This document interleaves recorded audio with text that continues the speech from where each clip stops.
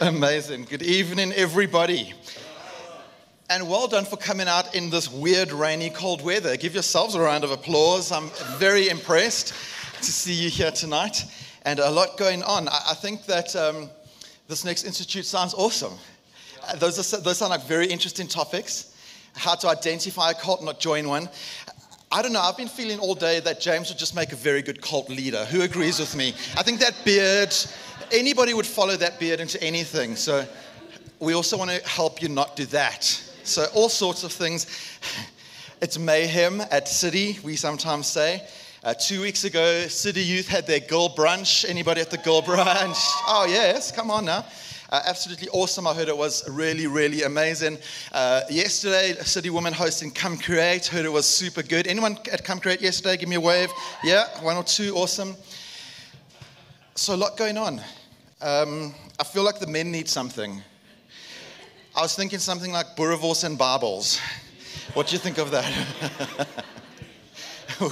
We'll think about it. Amen. Yes. Awesome. Well, I'm not going to waste any more time tonight. We're so excited to be in the book of Acts. And if you've been with us this year, you'll know that Acts is the primary book that we're in this year. We've been in it. We're going to be in it through until the end of the year. There's just so much incredible stuff in here. And we're in a current series in Acts called Expansion, the Word of God to the ends of the earth. It's just been brilliant. Today we're actually going to be in Acts chapter 10. And the sort of overarching big theme, the big picture that we're going to be able to pull out from what we read in today in Acts chapter 10 is this idea that God is at work even when you don't feel it. Amen? No coincidence that was in our lyrics tonight. In fact, slightly coincidental, I will say. But that's how God works. Even when you don't feel it, even sometimes when we don't see it, God is always at work. Amen. You see, God has a history, God's got a pattern of supernaturally and sovereignly bringing people together at the exact right time, at the exact right moment, in the right place. In fact, if you've been with us over the past few weeks, you will remember Vaughan preaching out of Acts chapter 8, where with the Ethiopian eunuch being in the right place at the right time for the gospel to break through to him. We could even go all the way back to the Old Testament and the story of Moses, being placed in the basket at exactly the right time at the river for him to be picked up on the other side so that he could step into the leadership that God had for him. All coincidental, right? All just by accident, right? Absolutely not. That's not how God works. God is always working supernaturally behind the scenes for his gospel to advance. Perhaps like me, you can look back over your own life. And you can remember moments and times where God has supernaturally worked. You can rewind the clock and see where situations where God, in his sovereign plan, allowed your path to cross with the path of somebody else at just the right time. Just when they needed it, or maybe even just when you needed it. It's still happening today. What we might write off as coincidental may be, in fact, ordained encounters by an all-knowing, sovereign God. And so today, we're going to be looking at this passage of scripture out of Acts chapter 10, and it actually describes one of those encounters taking place, where God's supernatural power brings people together for the purpose of followers to grow in Jesus and for the gospel to be advanced. And I really hope that that's what we'll be able to take out of this tonight. That we'll leave here realizing that God is supernaturally working all around us all the time, putting us in positions, putting us in spaces, places, and relationships to make his name known. I would encourage you, as always, to be taking notes. It's super useful to help you concentrate, help you remember. You can go back to things as well and really pray into what God speaks to you through these messages. We're going to look at today's message in 4 Ds. And the first D that we're going to look at, if you're jotting it down, is diligence. Everybody say diligence. Nice. All right, let's read together. We're going to read these passages chunk by chunk as we go through the points. So, Acts chapter 10, verse 1 to 8. It says, at Caesarea, there was a man named Cornelius, a centurion of what was known as the Italian cohort. A devout man who feared God with all of his household. He gave alms generously to people, prayed continually to God. It says at about the 9th hour of the day, he saw clearly in a vision an angel of God come in and say to him, Cornelius. And he stared at him in terror and said, "What is it, Lord?" And he said to him, "Your prayers and your alms have ascended as a memorial before God. And now send men to Joppa, bring one Simon who is called Peter. He is lodging with one Simon, a tanner, whose house is by the sea." When the angel who spoke to him departed, he called 2 of his servants and a devout soldier from among those who attended him. And having related everything to them, he sent them to Joppa. And so I want to take a couple of observations, or we can pull out over here, that I think we actually need to be paying attention to. You see, what's happening here is actually a continuation of the whole story of Acts. Right from the very beginning of Acts in chapter 1, we see it happening. Before Jesus ascended, he gets his disciples around and he pulls them in and he says, "Listen here, here's the deal. You are going to be my witnesses in Jerusalem and Judea and Samaria and even to the ends of the earth." So this is a continuation of what had already been said. And so as the story and as this journey continues to be unfolded, this is actually the third social barrier that we see being burst wide open for the sake of the gospel. In chapter 8, we see it breaking through to the Samaritan, then we see it breaking through to the Ethiopian, and now here in chapter 10, we see it breaking into Roman influence. And we need to understand that Roman influence at the time and in this point in time was the government authority. And so what it's doing is it's showing us that the gospel even needs to influence our governments as well. The gospel should influence everything and permeate absolutely everything. And so we see it happening over here. It's interesting to note this Roman God, he not only represents government, but we know that he's from the Italian regiment. So we know that he's a centurion. He's a high-level leader. He's got a lot of influence and he's got a lot of leadership over a great many people. And do you know that this is the first time that the gospel went to the Gentiles? In fact, you and I would not be sitting here tonight if it wasn't for this encounter in the book of Acts. Amen? That's how important this is. We know that in the text it describes this man Cornelius as a God-fearer. I think that's very cool. You're known as a God-fearer.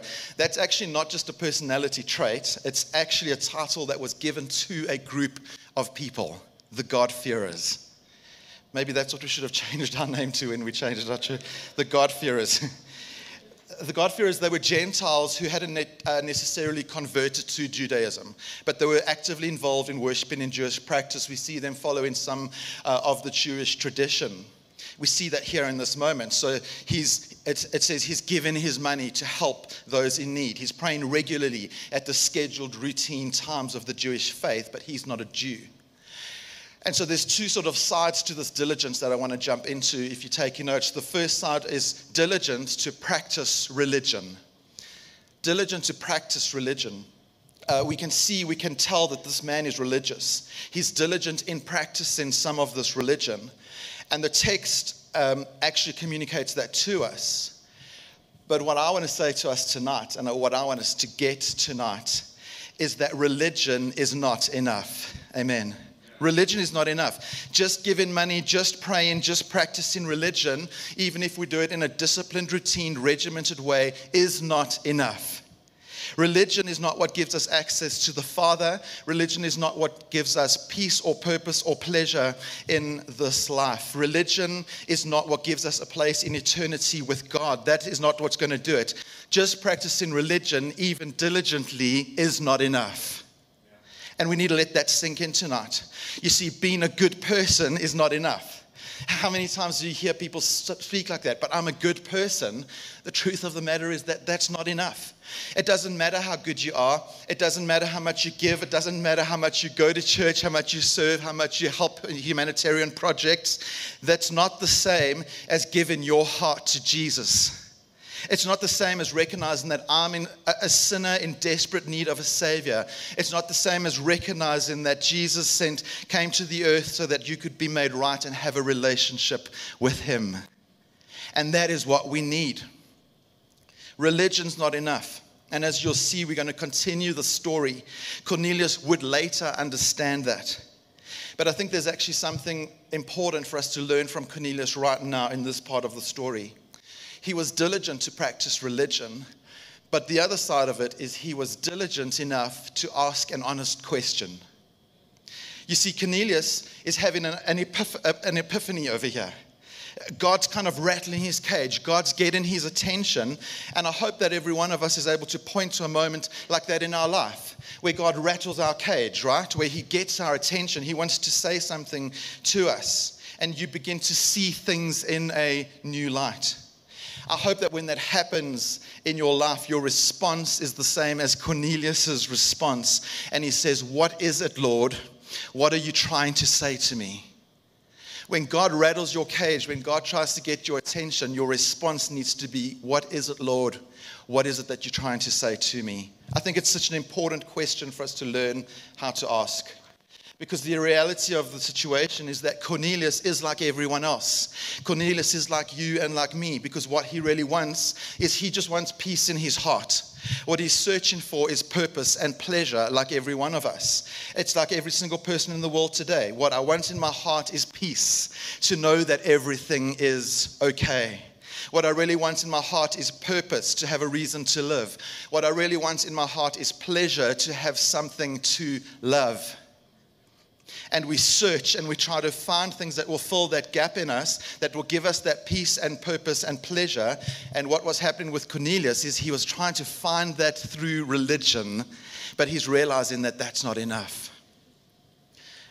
For those of us maybe in the room tonight, we're trying to find things to fill that void in our hearts and in our lives. The reality is the only way and the only place that you'll find peace, the only place that you'll find purpose, the only place that you'll find pleasure is in the person of Jesus Christ. It's the power and the hope of the gospel. That is what it is. But even as we live our lives and we come to those moments, there's a lot that we can learn from Cornelius's example. And that is just having the courage to say, "Okay, Lord, what is it that you wanting to say to me? What is it that you're trying to communicate to me? I want to hear from you." And so it's a diligence to ask an honest question.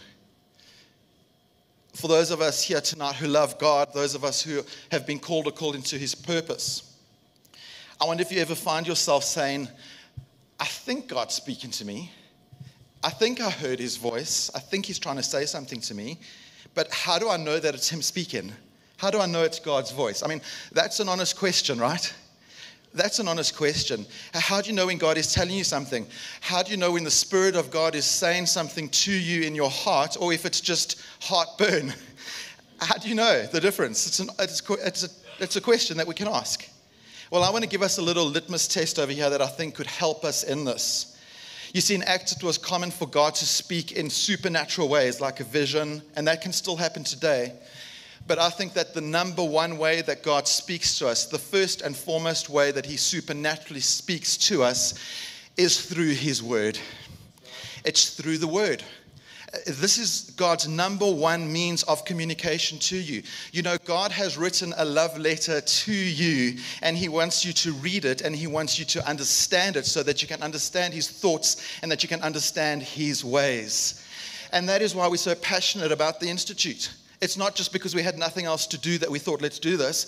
It's because we're passionate about helping people understand the Word of God, to grow and mature in understanding of the Word of God. Because why? It's the primary way that God speaks to us. Amen. So if you find yourself in one of those seasons of life, maybe tonight you're in a season of life where you're needing to make a tough decision. Maybe tonight you're in a place where your family is going through turmoil. Whatever might be going on in your life, and you're trying to discern, God, what are you saying? I want to understand. I want to hear from you. My advice to you is to go to his word. Every time, go to his word. The second way that I believe God speaks to us is through a whisper. I love it in the Old Testament. It's so often described as a still, small voice. You know, we can hear him speak even in a whisper, even in quietness. When we just quiet before him, it's just you and God. He speaks in a still, small voice to us. And discipline-wise, that's what we call prayer. God speaks to us in the quiet moments of when it's just us communicating to God. Listen for his voice. And then the third way that we can know that God is speaking to us very practically is through wise counsel.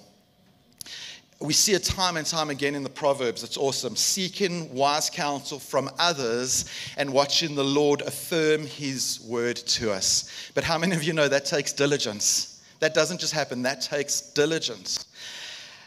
The simple reality, if we come back to the text now, is what Cornelius will begin to understand is the gospel requires so much more than diligence. And as we continue in this text, what we'll see is that the Holy Spirit is trying to help Cornelius understand that. There's also a really important lesson for Peter, one of the disciples. And so the next D that we're going to look at is discipline. Number 2 tonight, discipline. If you take your notes, jot this one down. Spiritual discipline positions us to see God. Amen. Spiritual discipline will position you to see God. We're going to read now from verse 9 to 16 as we pick up on the story. It says, the next day, as they were on their journey and approaching the city, Peter went up on the housetop about the 6th hour to pray. And he became hungry. Anybody? Amen? Anybody can identify. And wanted something to eat. But while they were preparing it, he fell into a trance. And he saw the heavens open up, and just buckle up because this gets a bit weird. And something like a great sheet descending, being let down by its 4 corners upon the earth. And then it gets weirder. In it were all kinds of animals and reptiles and birds of the air. And there came a voice to him, rise, Peter, and kill and eat. And then it's so interesting to read over here. Peter said, by no means, Lord, no. I have never eaten anything that is common or unclean. And the voice came to him again a second time and said, what God has made clean, do not call common. This happened 3 times. And then the thing, I love it, they call it the thing, was taken up at once to heaven. I almost asked our creative team to create a thing and fill it with reptiles and birds. And anyway, I thought it would be a bit weird. But isn't this like, I don't know if you've ever read this before and thought, what is this doing here? Like, this is weird. Is this even important? Why is it here? But I think there's a couple of things in here that is actually important for us to pay attention to. If you read this, and if you've underlined it in your Bible, I would underline as they were traveling. And then I'd underline that Peter went up to pray. Because we've got the advantage of knowing what happened in verse 1 to 8. But Peter had no clue what was going on. He had no idea. And I think that that's an important connection to make. Because while one group of people is obeying God and moving to hear a word, God is already beginning, without him having any awareness of what is happening, to prepare Peter to deliver that word. Again, God is at work all around us all the time, even when we don't see it. And while he's teaching us one thing, he's already moving and preparing people that are going to be involved. Because God is sovereign, he's all-knowing, he's a God that we can trust. He's a God that's so much bigger than us. He understands things that we don't understand. He sees things that we don't see, and we need to recognize that over here. And notice that God began to work and reveal things to Peter long before Peter even knew what was going on. And here's something that I think we should take note of. You see, Peter was actively practicing the discipline of his faith. It says he went up to pray. It was about noon. And this was one of the regular 3 blocks of time that any good Jew would practice the regular discipline of prayer. And so Peter's going about his normal routine. It's lunchtime. It's just what he does day to day. How many of you know consistency is one of the most overlooked parts of our faith? Consistency, yet, is one of the most important parts of our faith. Just the day to day. And what's important for us to recognize in the following verses is that God actually has a very important lesson for Peter to learn. Before we get to that lesson, I just want to remind us for a second who this guy is. Who is this Peter that we're talking about? You see, this is Peter, the fisherman that Jesus said, hey, come follow me and I'll make you fishers of men. It's the same guy.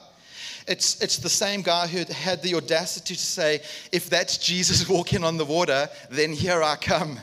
It's the same Peter who defended Jesus in the garden. And as soon as somebody came to his master, he pulled out a sword and cut off his ear because he stood for the defense of those that he loved. It's the same Peter who denied Jesus 3 times. It's the same Peter who went to Jesus in shame and Jesus said, "Feed my sheep." This is the same guy. And so he's not a perfect person by any stretch of the imagination. And yet this is the same guy who Jesus promised that he was going to use to significantly and mightily grow and establish his church. It's the same Peter. And even though Peter had seen so much and experienced so much, even though Peter had already been used so much by God, already in the first 10 chapters of Acts, what we see in here is God still has things that Peter needed to learn.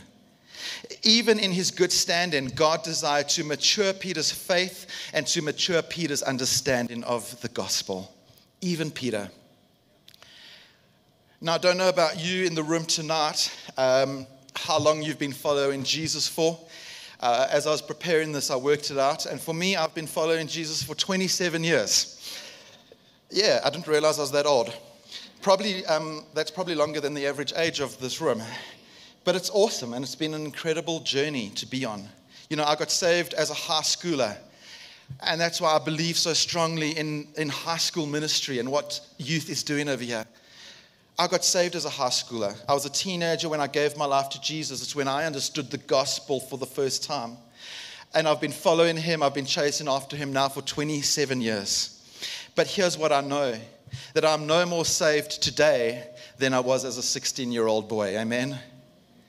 Because as the Lord has grown me, I understand the gospel so much more today than I did when I was 16. I understand more about theology. I understand more about the word. And does that mean I'm more saved? No, it doesn't. Or what we call this, if we use some churchy language, is the process of sanctification. It's the process of me growing to become more and more like Jesus, of maturing to understand his word more, to understand salvation more, to understand grace more. This is the process that we're in, becoming mature and confident in who I am and who I am in Jesus and who Jesus is. It's sanctification. And this, I think, is one of those sanctifying moments in the life of Peter. Because although he loved God, he was being used by God, he was positioned exactly where God needed him to be in this moment. Although he was disciplined, he was praying, he was doing everything that he needed to do, God still had some lessons that he needed to learn to help him to grow, to help him understand more the fullness of the gospel. And for him, for Peter, that means, Peter, you've got to acknowledge some things in your life have to change. And maybe even tonight, God's stirring something in your heart and saying, hey, even you tonight, you might need to acknowledge that there's some things that you need to change as your process of sanctification continues to happen, as you're maturing in Jesus. But how many of you know humans are resistant to change? Amen. I've asked for a show of hands across the day. Who loves change? Anybody here? Wow, not even one. Oh, there we go. 1, 2, 3.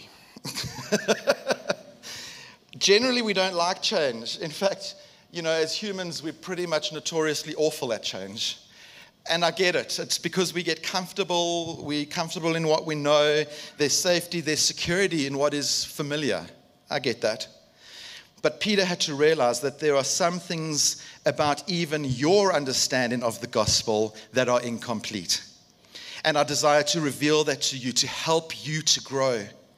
And for him, it was some of this ritual practice of the Jewish faith, as God was trying to help his people understand the gospel influence in the Gentiles, and these kinds of traditions and customs wouldn't fit in their culture.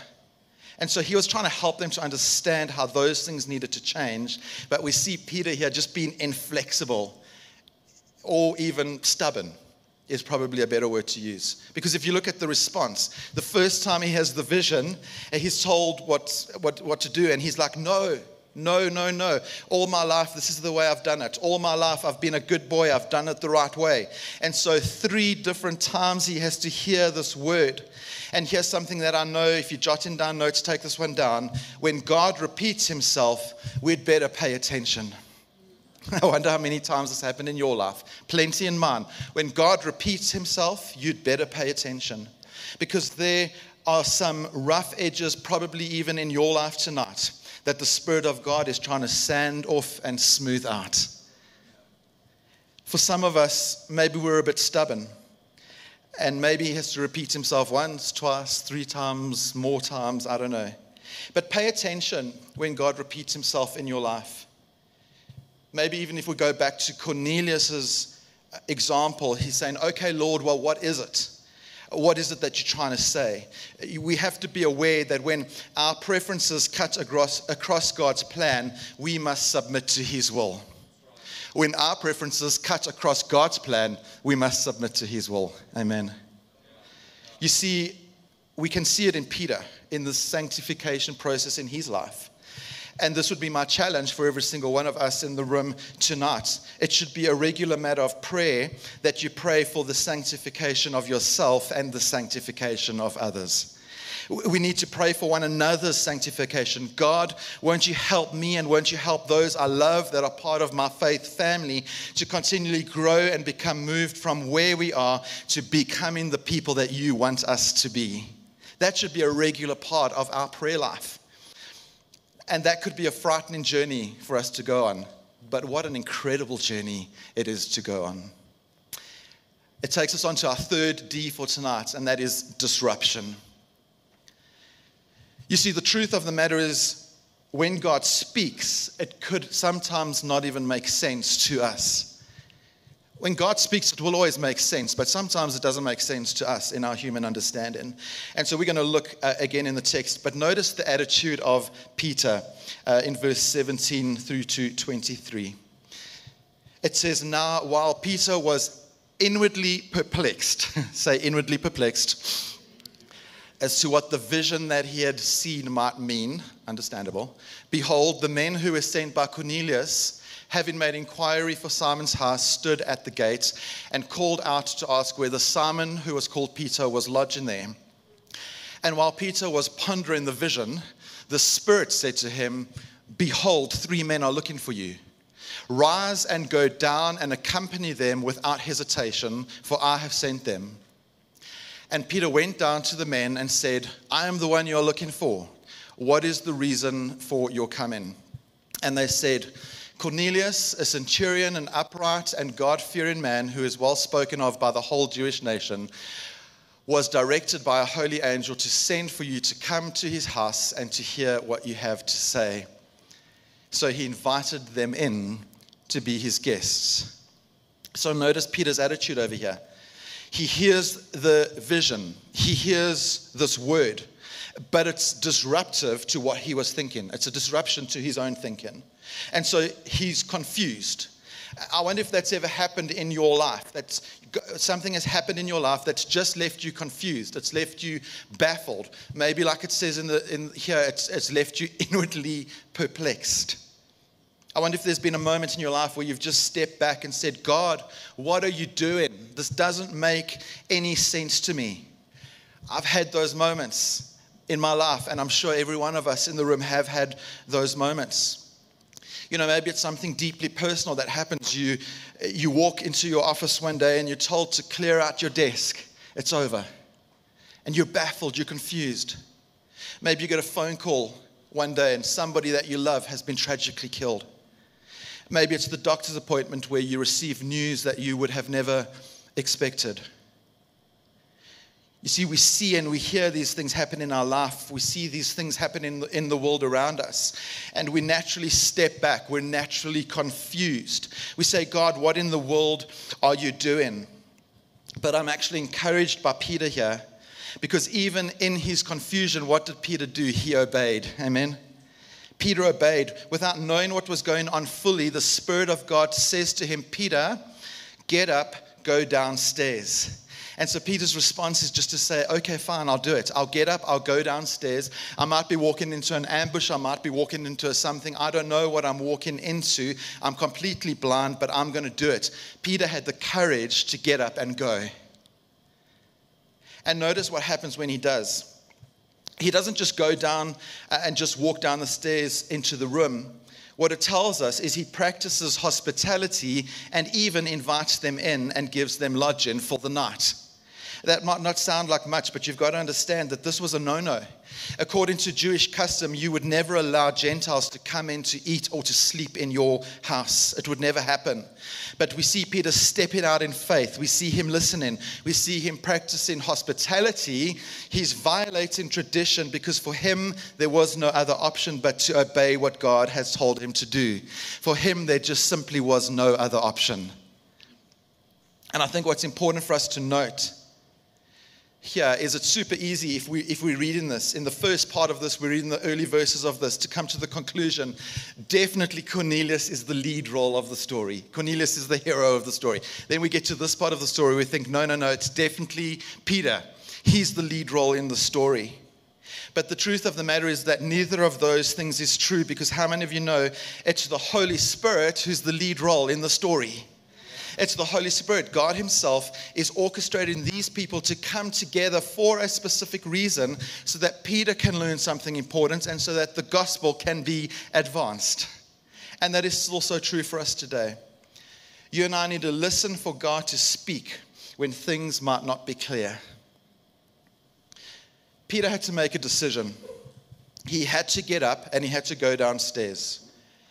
And sometimes for us in our lives, when something like this happens, when there's a disruption in our life, when we're listening for God to speak and we reach a point of decision, have you ever asked yourself, how do you know that you've made the right decision? Has anybody ever thought, how do you know that you've made the right decision? It's actually a real question. I think that's an honest question. How do you know? I'll give you the answer of how you know you've made the right decision. You'll only know you've made the right decision after you've made the decision. Because walking by faith is acknowledging I've got to take a step and trust that what God is doing in this moment without any full assurance of what comes next. Understanding only comes after obedience. Which is why I love Proverbs 3, verse 5 to 6. And that was so awesome that Munya already shared that with us tonight.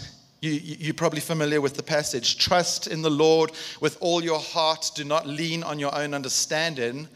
In all your ways, acknowledge him, and then what? He will make straight your paths. Understanding comes after obedience. And this verse is what takes us into our fourth and final point in our last few minutes tonight, and that is direction. You with me tonight?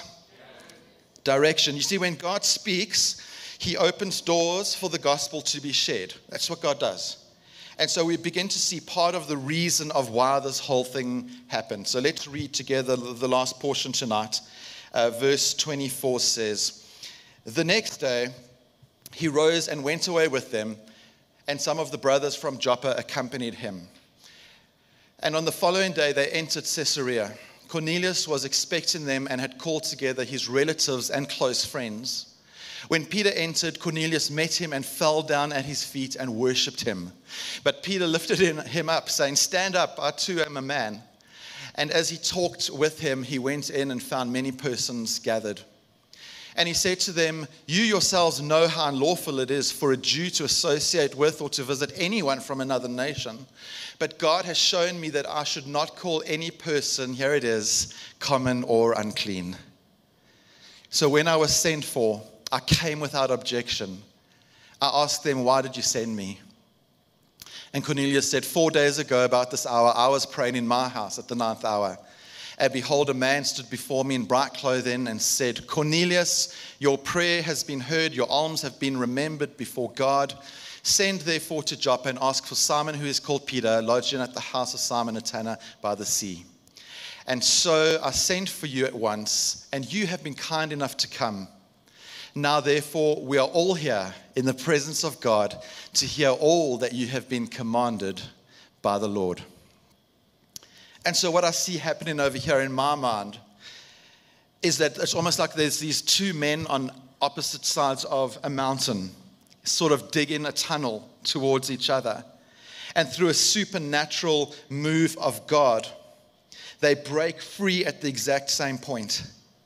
You see, God has led Cornelius on this journey that was led by a supernatural message, but God has led Peter on this journey, which was also led by a supernatural message, so that at just the right time, their paths would cross Why? So that Peter could understand the gospel more fully, and so that Cornelius and all of his house and all of his friends could hear the gospel.